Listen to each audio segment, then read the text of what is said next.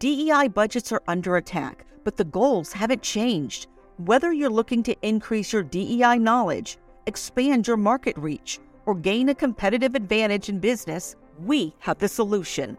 TDM Library is your single source for expert-curated DEI resources, strategies, and solutions, all designed to help you transform your workplace culture and be a more effective contributor.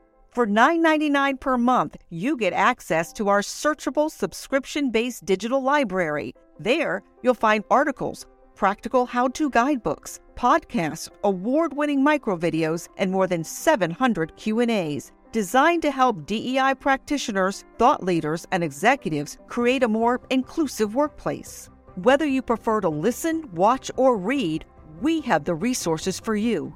TDM Library goes beyond the basics to dive deep into topics such as inclusive language, the business case for DEI, talent acquisition, and C-suite engagement. For less than the price of a sandwich, you get access to our library of more than 1,000 pieces of original, expert-curated DEI content. Join today and get your first 30 days free.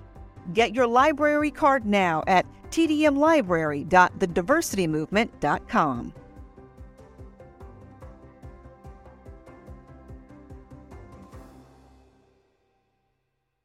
You can't stop me, nothing's gonna stand in my way.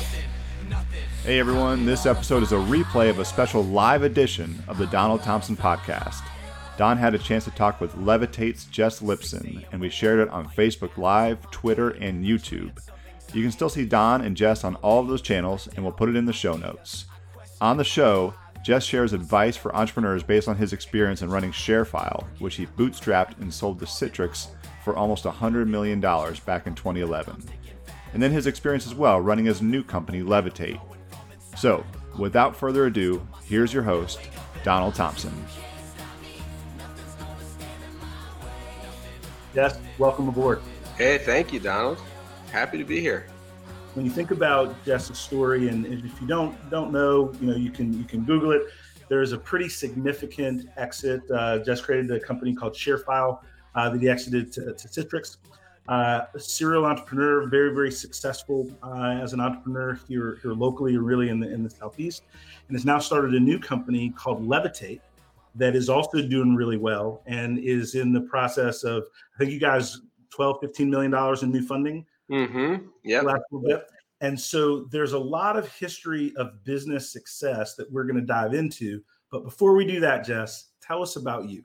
Tell us about family, kids, where you're from. Let's just get to know each other a little bit, and then we'll kick it into some business stuff. Yeah, absolutely. I'll give you the super short version, starting from birth. I was born in Iowa, in Iowa City, Iowa, and I lived there till I was 8 years old. I moved to Baltimore area after that. So my mom was a journalist, and so she wrote for a newspaper in Iowa, and she got a big job working for the Baltimore Sun as a journalist. And so I moved there and lived there through high school.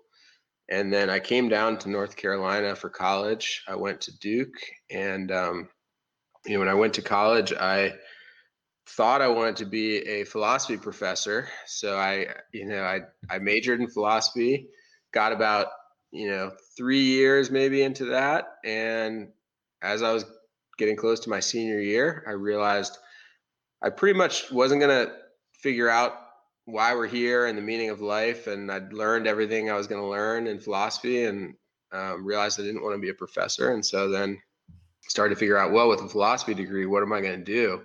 So I thought about maybe I can go to law school. A lot of people who are philosophy majors go to law school, but that wasn't very interesting to me. I didn't really want to be a lawyer. And I kind of fell into startups. So I was a senior in college in the year 2000. I graduated in the year 2000. That was the dot-com bubble kind of days. And everybody was talking about startups, whether they were in philosophy majors or whatever your major was. Like, there was just a lot of buzz happening about startups and idea to IPO in 12 months and that kind of thing. And so I came up with a startup idea as a senior in college, worked on it. Didn't really work out, but I kind of whetted my appetite a little bit on entrepreneurship and technology. And so then I went to work for a company. There's the CED locally, Council for Entrepreneurial Development. And I remember I was getting ready to graduate and hadn't really figured out what I was going to do for my job because I was working on my own little startup idea. And when that failed, I just opened the CED directory, which was a paper directory back then, and just started calling companies in the CED directory to see if they had any jobs. And I got a job with a small startup, and that's where I first kind of got into learning to code. The job was just a project manager, so I was just kind of doing random projects, but I started to pick up website design and development in my free time and do a little bit of freelance work, and started my career. About a year after I started working there, I decided to leave and start my own company doing website design, and the rest is history. That is awesome. So, one of the things that's really interesting is like you followed an alternative path, but you didn't let any predetermined kind of way of doing things, right, kind of restrict you. And, I was on with a friend of mine, his name is Hassan Pinto. One of his dreams was to get a job at the Lakers. And he wrote them letters back then, every month for a year, and then just showed up at the office to try to get an interview. Right? You made me think of that when you opened up the CED directory and just started making calls, right, to see if there was a fit. And so what about just that innate desire to do something action focused versus over plan?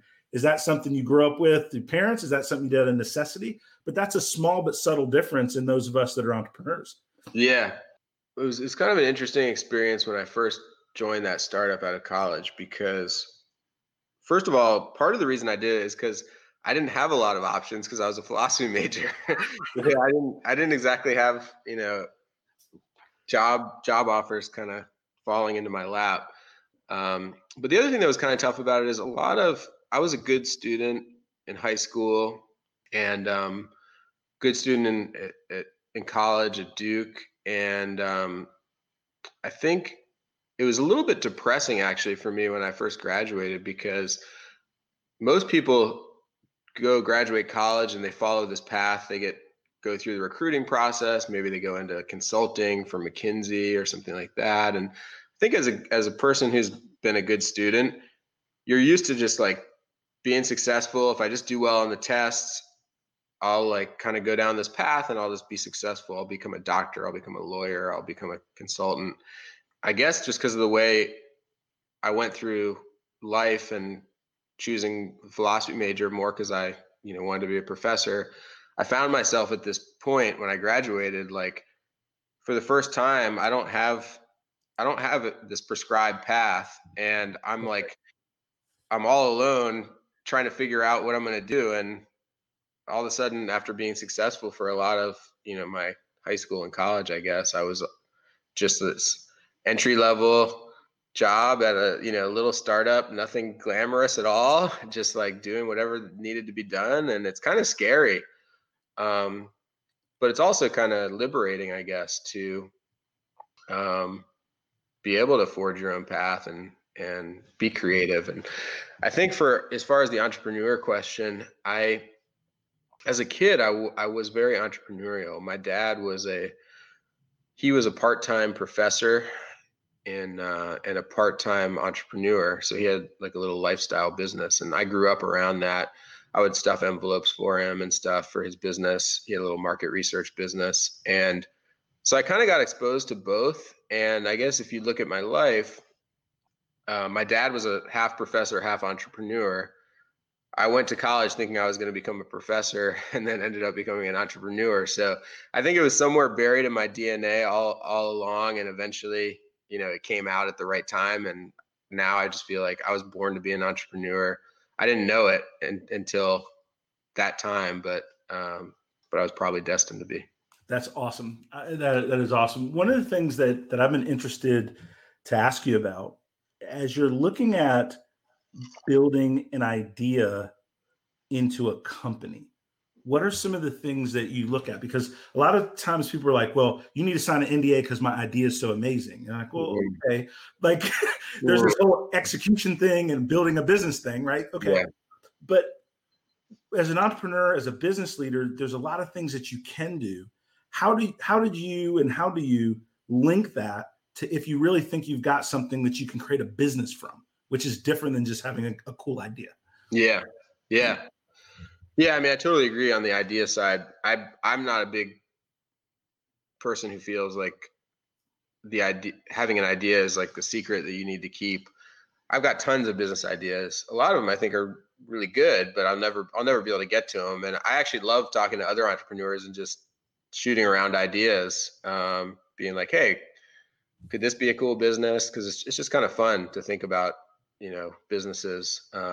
And in my early days, my super early days in college, when I first got into entrepreneurship, I was all about the idea, like you said, and protecting it. And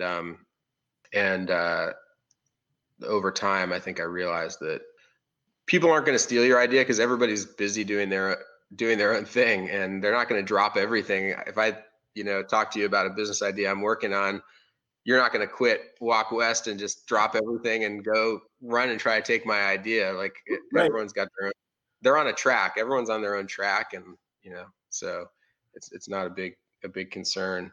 But your other question was about like how do you know an idea is a good one to pursue? Is that? Mm-hmm. That's right. Yeah. It's tough. I think that's one of the really tough parts about entrepreneurship. And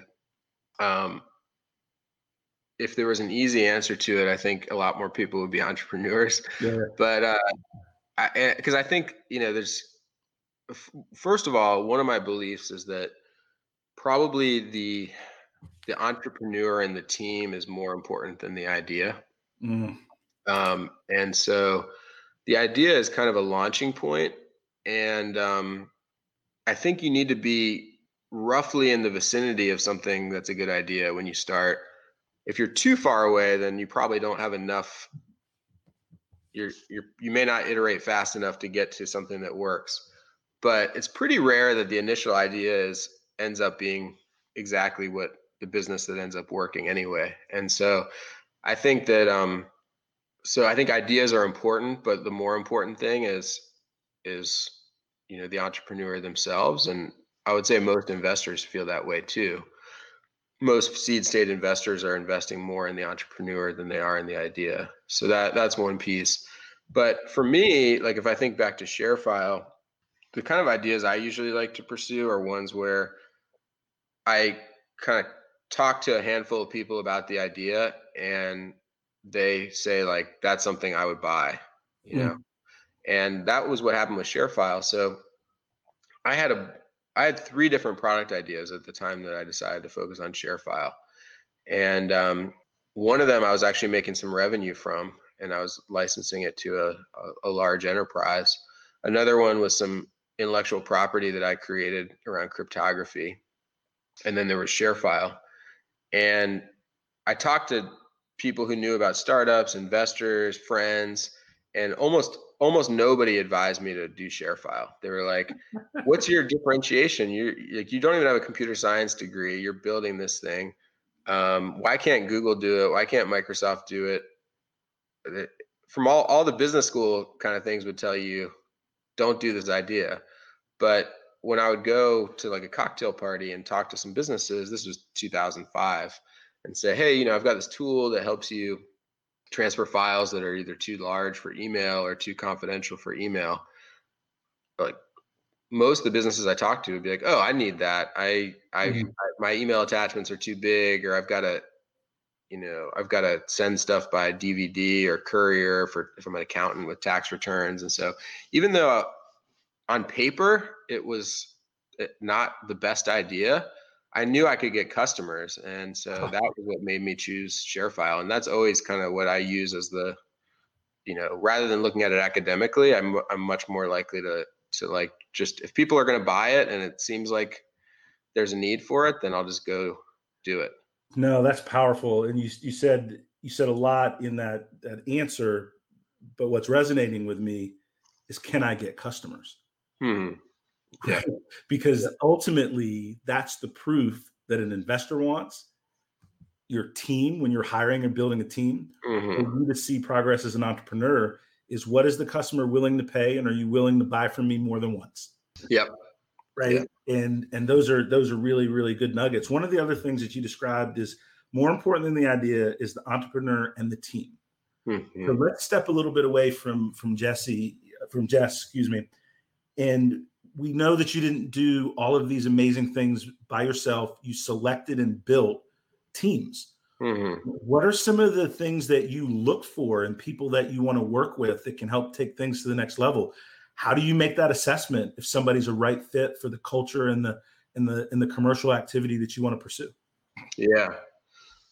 Yeah, it's a good question. I don't consider myself great at hiring, but early on with ShareFile, I really went with my intuition about people, and more so, I didn't do this really that intentionally initially, but in ShareFile, there was actually one guy I hired, and this was early on. I met him. I really liked him a lot. It felt like we matched core values, and he was smart. But I was looking for a head of technology, basically a VP of engineering. He was like, "Hey, I'm probably not the person for that. I can't really code, and I'm good with databases, but here's another person I know who I'd recommend." And so I did hire the other person that he recommended, but then I also hired him, even though I had no job for him. And he was only my fourth employee, so it wasn't like I had a big organization. I basically hired this senior level guy with no idea what he would do, just thinking I really kind of connect with this person, and we seem like we have the same values, and he's really smart. And I hired him with the title VP of operations, but really just like didn't know what he was going to do. And so I think for me, I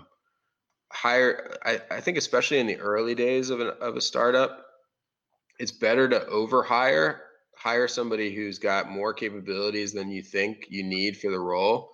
It always ends up being so much more complicated than you think it's going to be to do whatever you're doing in those early stages.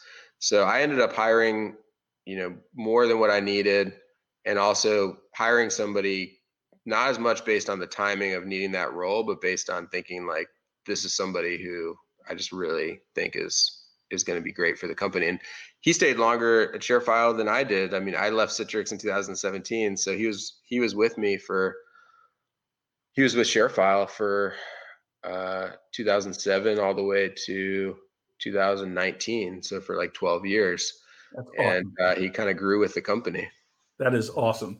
And I think one of the things that you mentioned, right, is that really smart, right, which means you can learn fast, but you had a good rapport. When you have a small organization, right, like you're the squad, there's 4 or 5 or 10 people, and you're going to spend, like your family, you're going to spend like an inordinate amount of time chasing this journey together. So there needs to be some level of camaraderie that's more than just the numbers. Yeah. Right. That fits. And so that makes perfect sense.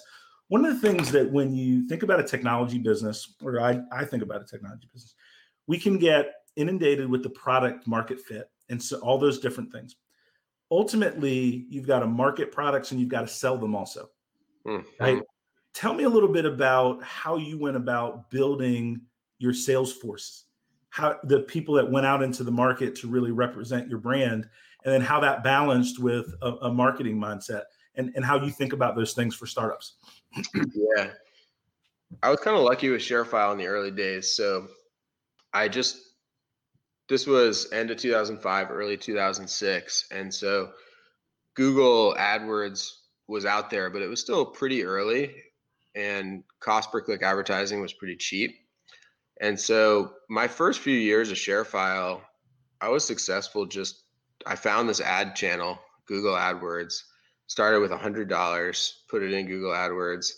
As I got customers, I would reinvest the revenue back into more Google AdWords. And, within a few years, I was spending like $100,000 a month on Google and Google AdWords. And, eventually I was spending $200,000 or $300,000 a month. just all on my credit card. And the return was just so great back then. Eventually, American Express called me like a couple years in, because I started, with a small credit limit, and I just kept like spending more and more. And I was putting like $200,000 a month on the Amex card. And they were like, "Hey, would you mind sending us your financials? Because if you don't pay us at this point, we're going to lose some serious money."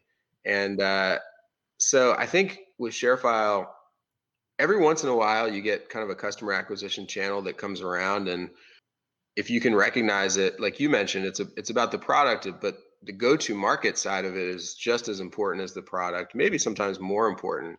I just happened to find this thing called Google AdWords back then. I mean, now Google AdWords is pretty expensive, and the arbitrage opportunities in Google AdWords are not what they used to be.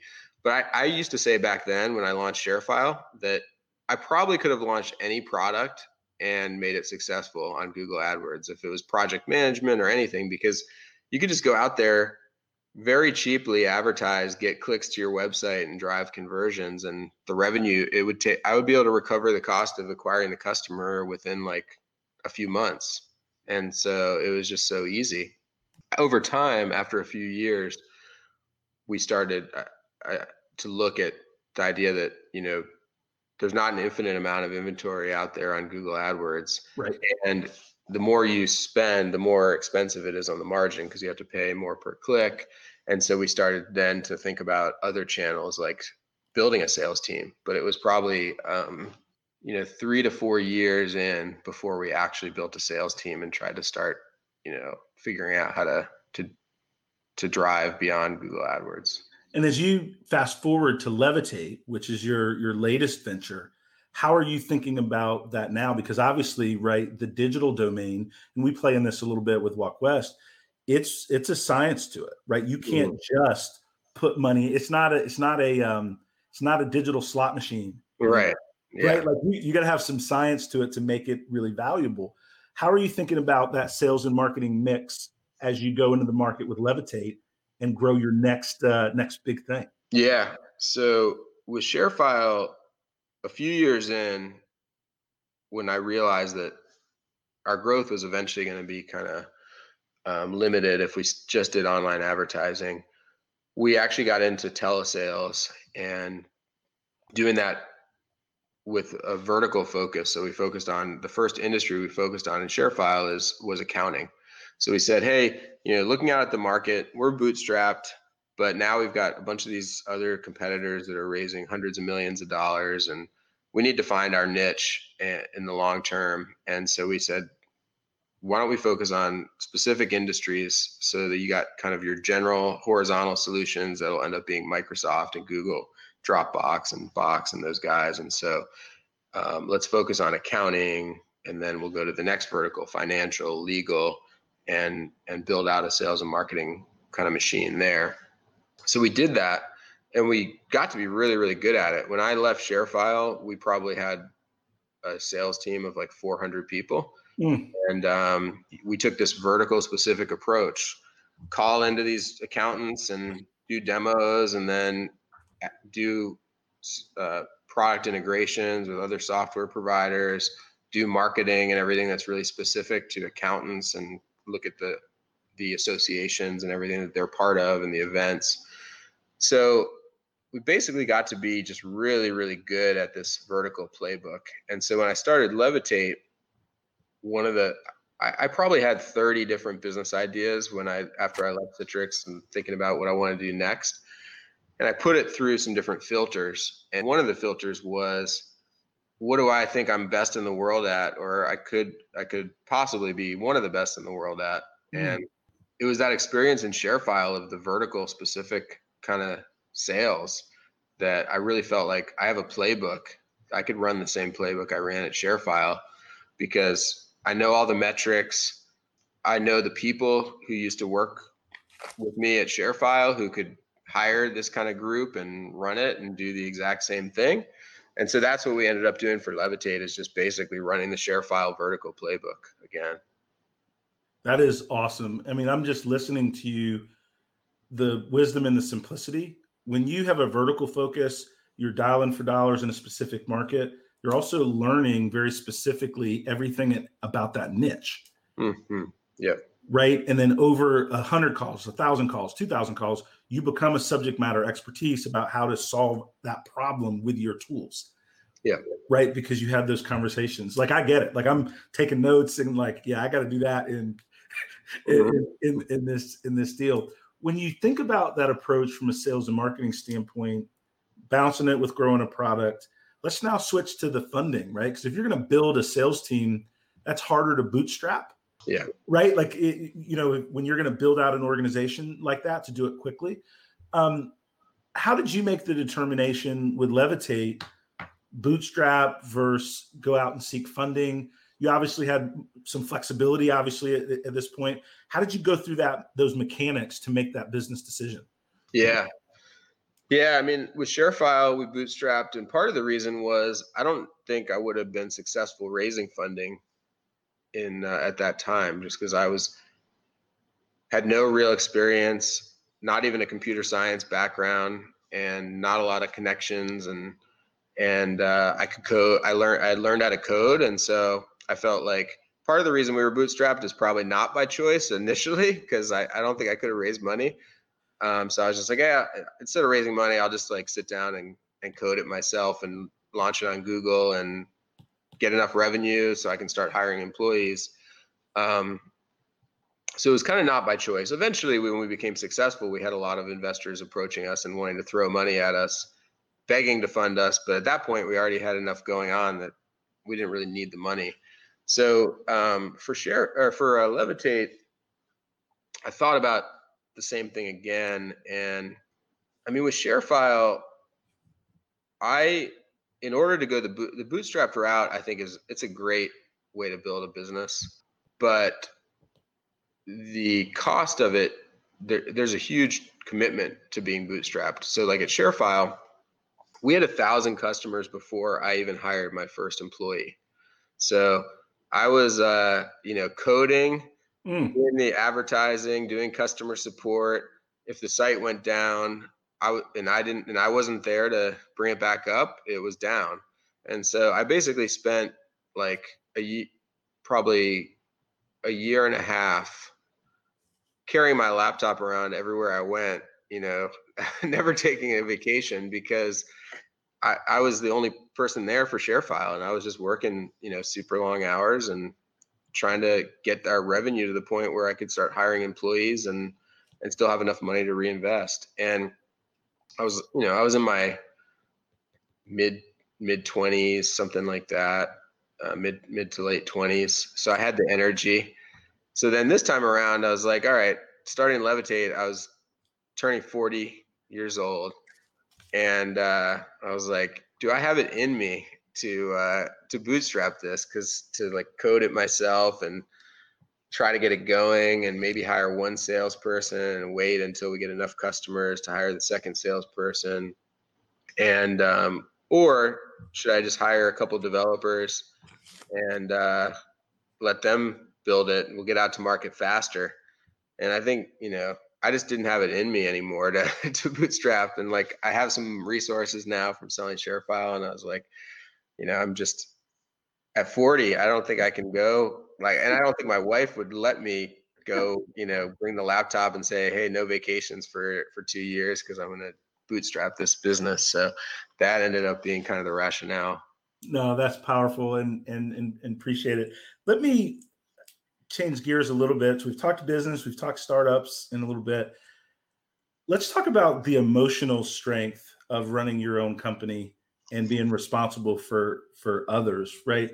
How did you grow into that? Is that something that you relish, you enjoy, right? Because you now people are betting on you leading them to the promised land, so to speak, and putting their careers in your hands. Talk to me about that thought process as a business leader, right? Independently industry. How do you think about that? How did you grow into that responsibility? Yeah, it was easier in ShareFile, because with ShareFile, before I hired my first employee, I already had enough revenue that I pretty much knew when I hired somebody that their job was going to be pretty secure, because we had a subscription business, and I didn't hire until we were cash flow positive enough to bring on somebody and that's the nice thing about the subscription business is it's stable, as opposed to a project, business.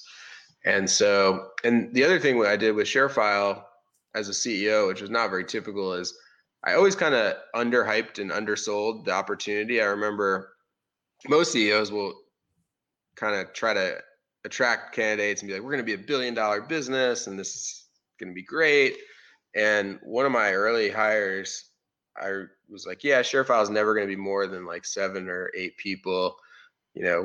Just we're going to be probably successful, but it's going to be a pretty small business. And then we always just grew way beyond, what I had originally thought. And so I kind of downplayed I didn't hype the business, and we were always hiring based on cash flow. And so I didn't really worry that much about it with ShareFile. And then the other thing with ShareFile is like, I was a totally unproven entrepreneur. So nobody in the community had any expectations for me because no one really knew who I was. And so it's kind of nice. The expectations were low, and I didn't try to raise those expectations and just be positive. I think Levitate's a little different because, people are like, oh, well, he's the guy who built ShareFile. Like, right. Levitate's going to be a failure unless it's at least as successful as ShareFile, if not like 10 times as successful. And so that is tough. I mean, sing me another hit record. Yeah, exactly. That's the double-edged sword of success that a lot of people don't realize is that, when you're successful, doesn't mean things are easy. If you're like the hit record, like you mentioned, you're some successful artist, well, then everyone's like, all right, is the next album good? Is it as good? Is it way better? And if it's not, then everyone, criticizes you. And so I think it's kind of the same thing where Levitate, it's like, oh, wow. I second guessed myself a lot after I launched it of like, why did I do this again? Why didn't I just sail off into the sunset and become a investor or a board member? And I really putting myself out there again to like totally fail. And also the employees that joined, a lot of them have worked for me before. And I know their expectations are high too. They're like, oh yeah, Jess is doing something, like, let me join on because this is going to be big. And that weighed on me. I mean, it still weighs on me, but I think we're kind of getting to a size where I'm feeling a little bit better that we'll get to the promised land eventually. Gotcha. But the first year, 2 years, like, it's tough. I mean, it was more stressful for me at Levitate than it was for ShareFile. Oh man, that's powerful because a lot of times, we create this iconic brand of people that have been successful in business, and it's well-deserved, right? What you did at ShareFile was phenomenal. It's nice to hear, and for our audience, encouraging that, wait a minute, it doesn't give you a magic wand for the next one. No. Right? And to go through that and push again to get to that point where you can start to see that visibility is a credit to you. But appreciate you sharing that, right? Like, it's not easy to birth something new. Exactly. Right? No matter who you are, right? Like, exactly. There's a certain magic at the beginning of like that product market fit, and I think it's like, it's not formulaic, and just because you've done it before doesn't make it any easier the second time. What I told some people doing it a second time is it's about the same difficulty.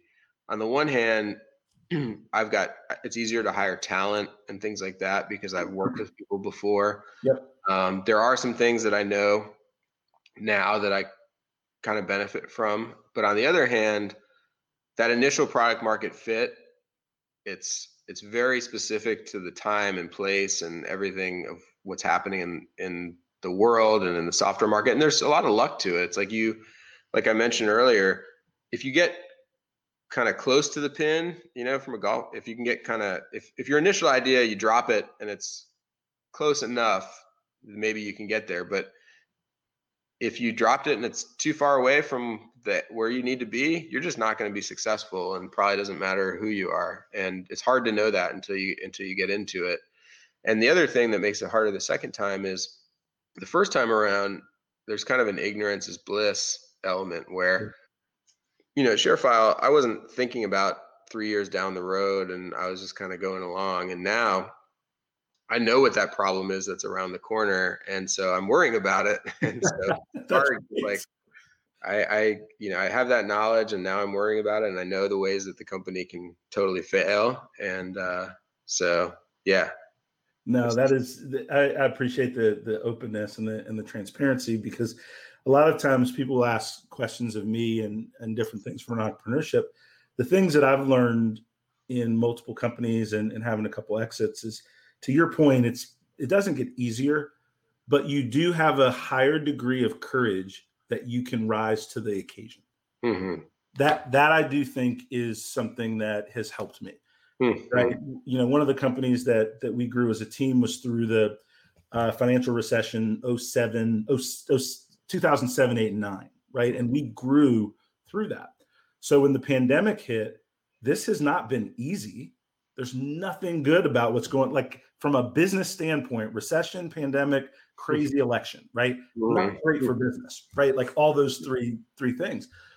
The one thing that's allowed us to weather the storm is when I look at all these factors, I have the courage that we can push through it and get to the other side. And then that courage becomes contagious to your team. And then you keep swinging, And so I will say that experience, like you, it doesn't make it easier, but it does create that visibility, that confidence that you can push through what you're facing. And that's really, really important. What advice, and I know this is a broad question you probably get a lot, but like, what are some of the guiding principles that you would share with somebody you were mentoring that's starting a company, right? Some rules of thumb, some guiding things to help them see their own true north. Yeah, good question. One thing I would advise, going back to the beginning of our conversation, is get your first revenue as soon as you possibly can. Even if it's not clean. I think I see a lot of entrepreneurs over engineering and over architecting their business idea. And I think sometimes a lot of great products come out of services businesses, because the key is finding somebody who's willing to pay you money, for what you're doing.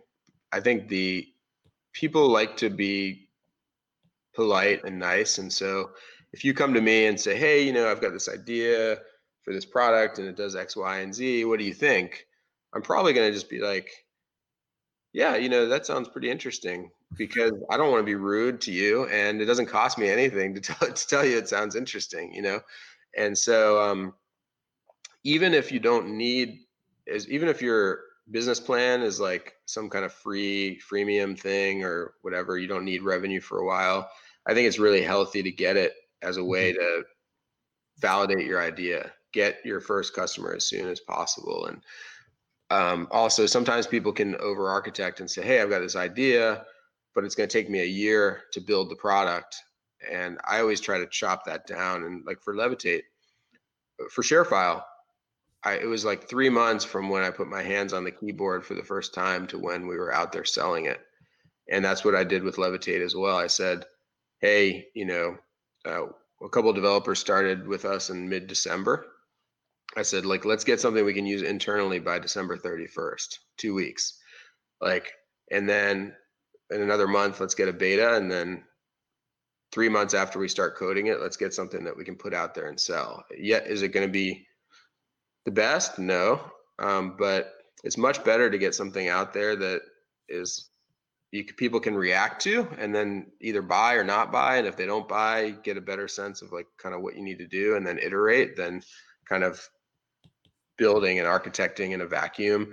And then some people are like, well, but it's just going to take a long time to build this product. And so then I'd say, well, maybe you can find somebody who has the problem and give them a really good deal on doing a custom thing for them, kind of do it as a service to start. Just get into the game, get into the mix, start seeing if somebody's willing to pay you money for something. So that's one big piece of advice. No, I think that's phenomenal advice, because we can kind of wax a bowling ball as entrepreneurs, right? And what is the purpose of a bowling ball is to knock down pins, right? Like, so Yeah. like all the time you're waxing the bowling ball, like you're not actually knocking down pins, Yeah. right? Mhm. Right. And so there's that balance between, you know, what it looks like and what it is. And when you roll that pin or that product into the marketplace, you can find out what it is and what people say. So I think that's really powerful advice. And the other piece that I would say is, you know, and obviously you're preaching to the choir. A lot of my businesses have been service businesses, and now I'm launching into some product businesses because obviously there's a scale difference. But the learning that you described from a service venture, right, is you can get to revenue pretty quick, and then you can get tight with your first couple of clients pretty quick, and have them be services. I think are a great source of R&D. Exactly. Yeah. And Is I think what I'm hearing you. You know, prior to ShareFile, I had a website design and development business, and that if I didn't do that, I probably would have never come up with the idea for ShareFile because I wouldn't have seen it in, you know, by dealing with clients. And I also wouldn't have learned the basics of business. So when it comes to products, there's the product, and then there's the basic blocking and tackling of being an entrepreneur. Like, can you manage people? Can you hire them? Can you have tough conversations? Can you do accounting? All that kind of stuff. And so I think the service business is a great way to get things going, get some revenue going, get some conversations going, learn the basics of how to run a business, and then that's going to give you a great launching point. And so that's another thing I run into with people that are thinking about bootstrapping. It's like, well, how can I bootstrap? Because like, I'm not a programmer, so I can't code the product. So how am I supposed to go anywhere? And I think services are really powerful. If you think that there's a product, say, I'm staring at my Airstream. If you think, hey, my product idea is like an app for travel planning for RVs or something like that. Okay, you know, and I can't bootstrap that because I can't code. I need a mobile app and all this kind of stuff. Be like, okay, well, how about you go find some people who are RVers and you just tell them for $100, I will go do a bunch of research and give you some travel plans and get going and see if that works. And then maybe start to build a little bit of a web app to send them the plans, and then just keep going. Like get into the game and be creative and figure out ways that you can start to like get that feedback from customers. No, that's awesome. And I think a common thread to your advice, and it sounds like philosophy, right, is get revenue fast, get clients quickly, and listen to them. Yeah. Right. Like, yes, have a strong opinion on how you see the world, but get that counterbalanced with people in the marketplace. Mm-hmm. And I'm hearing that loud and clear. And I think that's great advice. It doesn't minimize, right, all the theoretical, but it allows you to have something to sanity check all of our smart thinking and whiteboard sessions and strategery and all that stuff, which is really great. Well, as we wind our time down together, and I'm really appreciative of you lending your insight and wisdom to our folks. One of the things that, you know, as we talk about a pandemic, as we look at our country, what are some of the things that you see, right? Now we're talking about business, but like our environment, right, that is linking social good and business success? Because a lot of employees today, they don't want to just work for a company that's just making a bunch of money, right? They want a different blend. And I guess my question is, are you seeing that also in the people you hire, the clients you work with and talk to, this triple bottom line, right? People, planet, profit type thing? Yeah, definitely from an employee perspective. I think, I don't know as much from our clients' perspective, but definitely our employees, most of our employees are in their 20s. And I think that people of that generation, I think, you know, baby boomers, I'm a millennial, you know, Gen X / millennial, kind of in the middle between the two, between baby boomers and the current generation. I think baby boomers were really of the mentality of like, work is work, you clock in, you clock out, your life is totally separate, and you just kind of don't worry about that kind of stuff at work. I think, you know, the current generation wants to contribute to the community, and we heard that from our employees. Just employee surveys and feedback and stuff is, you know, figuring out a way to give back. And so, yes, I think it's very, very important. One of the ways that we've looked at it with Levitate has been our mission as a company is to make the world a more creative and entrepreneurial place. And our product is serving small businesses and trying to help them grow, because we feel like that's the creative engine of the economy, and also small businesses are what power local communities. Absolutely. And things like that. And so we've tried to figure out ways that we'll do one-off things but we try to always bring it back to, can we tie that into helping small businesses, which is kind of like, that's what we do in our core anyway. And then how can we, do our community involvement to support that? And yes, we'll donate to the food bank and do things like that, that are not quite small business. But a couple examples real quick are, say, with Black Lives Matter and some of the things that have been developing, or at least kind of coming into focus. They've always been happening, but coming into focus over the summer is we decided to put that through the lens of Levitate. And we had a milestone that we were celebrating as a company, and we decided to bring in Black-owned businesses. We had a food truck that was Black-owned business at the event. That's we had awesome. gift cards from a bunch of local Black-owned businesses, and every employee got to choose a $25 gift card to one of those 3 or 4, and supporting some other Black entrepreneurs through another program, Beyond the Black Square program. And so kind of trying to figure out how we can then just always tie in. And another thing through the pandemic has been, we have a monthly company meeting, and we will pay for the employees' lunch if they order from a small business, so, and they just take a picture. And so just kind of finding little ways to bring it together, but it makes work more enjoyable and fun for everybody, I think, when you're connected to the community. And yeah, I totally agree with you that that's what employees want. They don't see, there's a blurring between work and the rest of their life that's happening, and trying to completely separate them, I don't think is the right approach. Yeah, no, thanks for that feedback, and what you're doing is phenomenal. I think we all have to figure out different ways as the lens is sharpening, right, with the social unrest and different things. How do we participate with what we have where we are, right? And everybody's going to have a different walk in this moment, but we all can do something to move the ball forward. And love the simple and powerful things that you've done. We all think more of people that we have proximity to. I have a friend of mine, John Samuel, who's blind and runs a great business, entrepreneur. He's the CEO of a new company called Abler that focuses on digital accessibility for people that are low vision and blind. But I have so much more appreciation, right, for his life experience, because John and I are friends. So it's not just something I'm reading about. It's something that now I want my friend to have an equitable digital experience. I want my friend and his family to have the same experiences that I do. And what can I do about that? And so I think that as we get to know one another deeper, we will naturally get more aligned on some of the social items, because you'll always fight for your friend. But if it's somebody in a state far away, something happened, that's easy to ignore. Yeah. Right? We all got life. We all got stuff going on. Final question, my friend. And again, thank you. What are you mentioned some tips for entrepreneurs. We talked about revenue, and we talked about customers.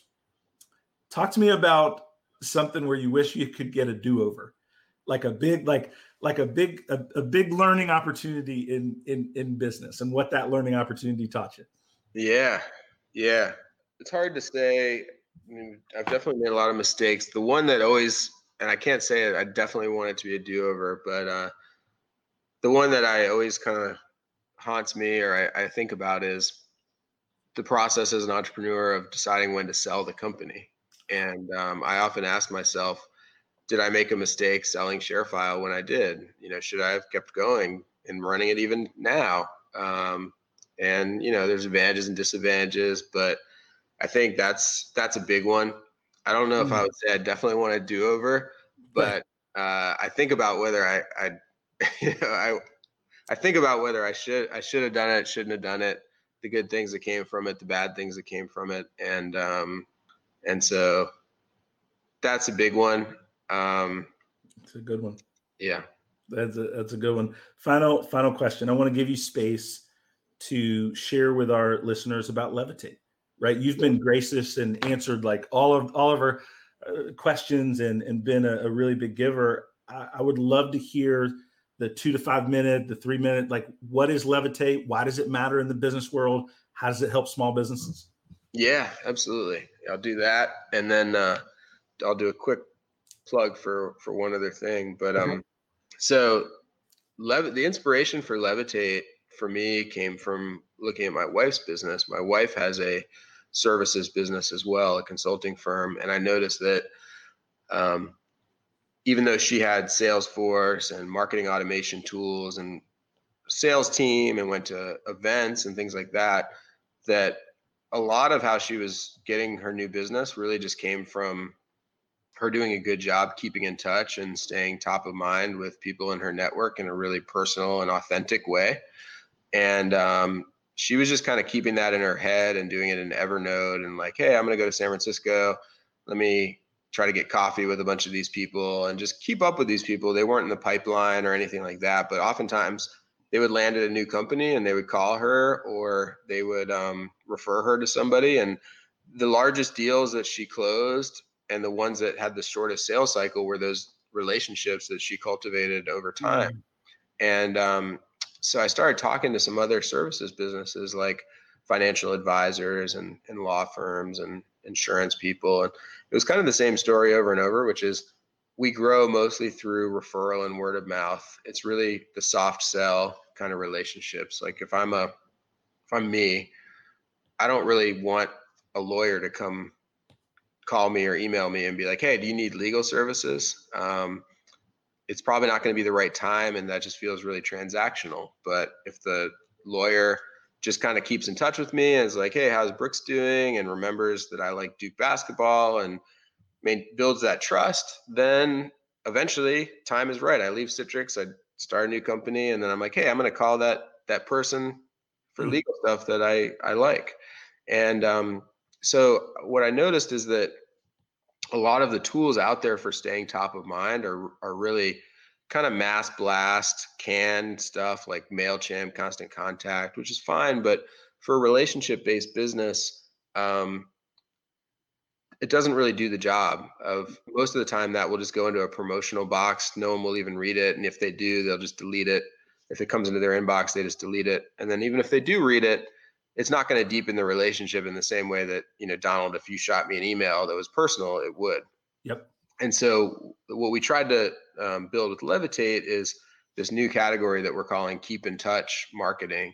And what that means is basically, rather than the mass blast, automated, graphics heavy kind of stuff, that we figure out a way to help scale the personal, authentic outreach. So we tie into your real email and calendar and use software to help you do a better job staying in touch in an authentic way. So that's what Levitate does. That is awesome. And thank you for that. Cause I know that I need that. So I'll hit the website after this.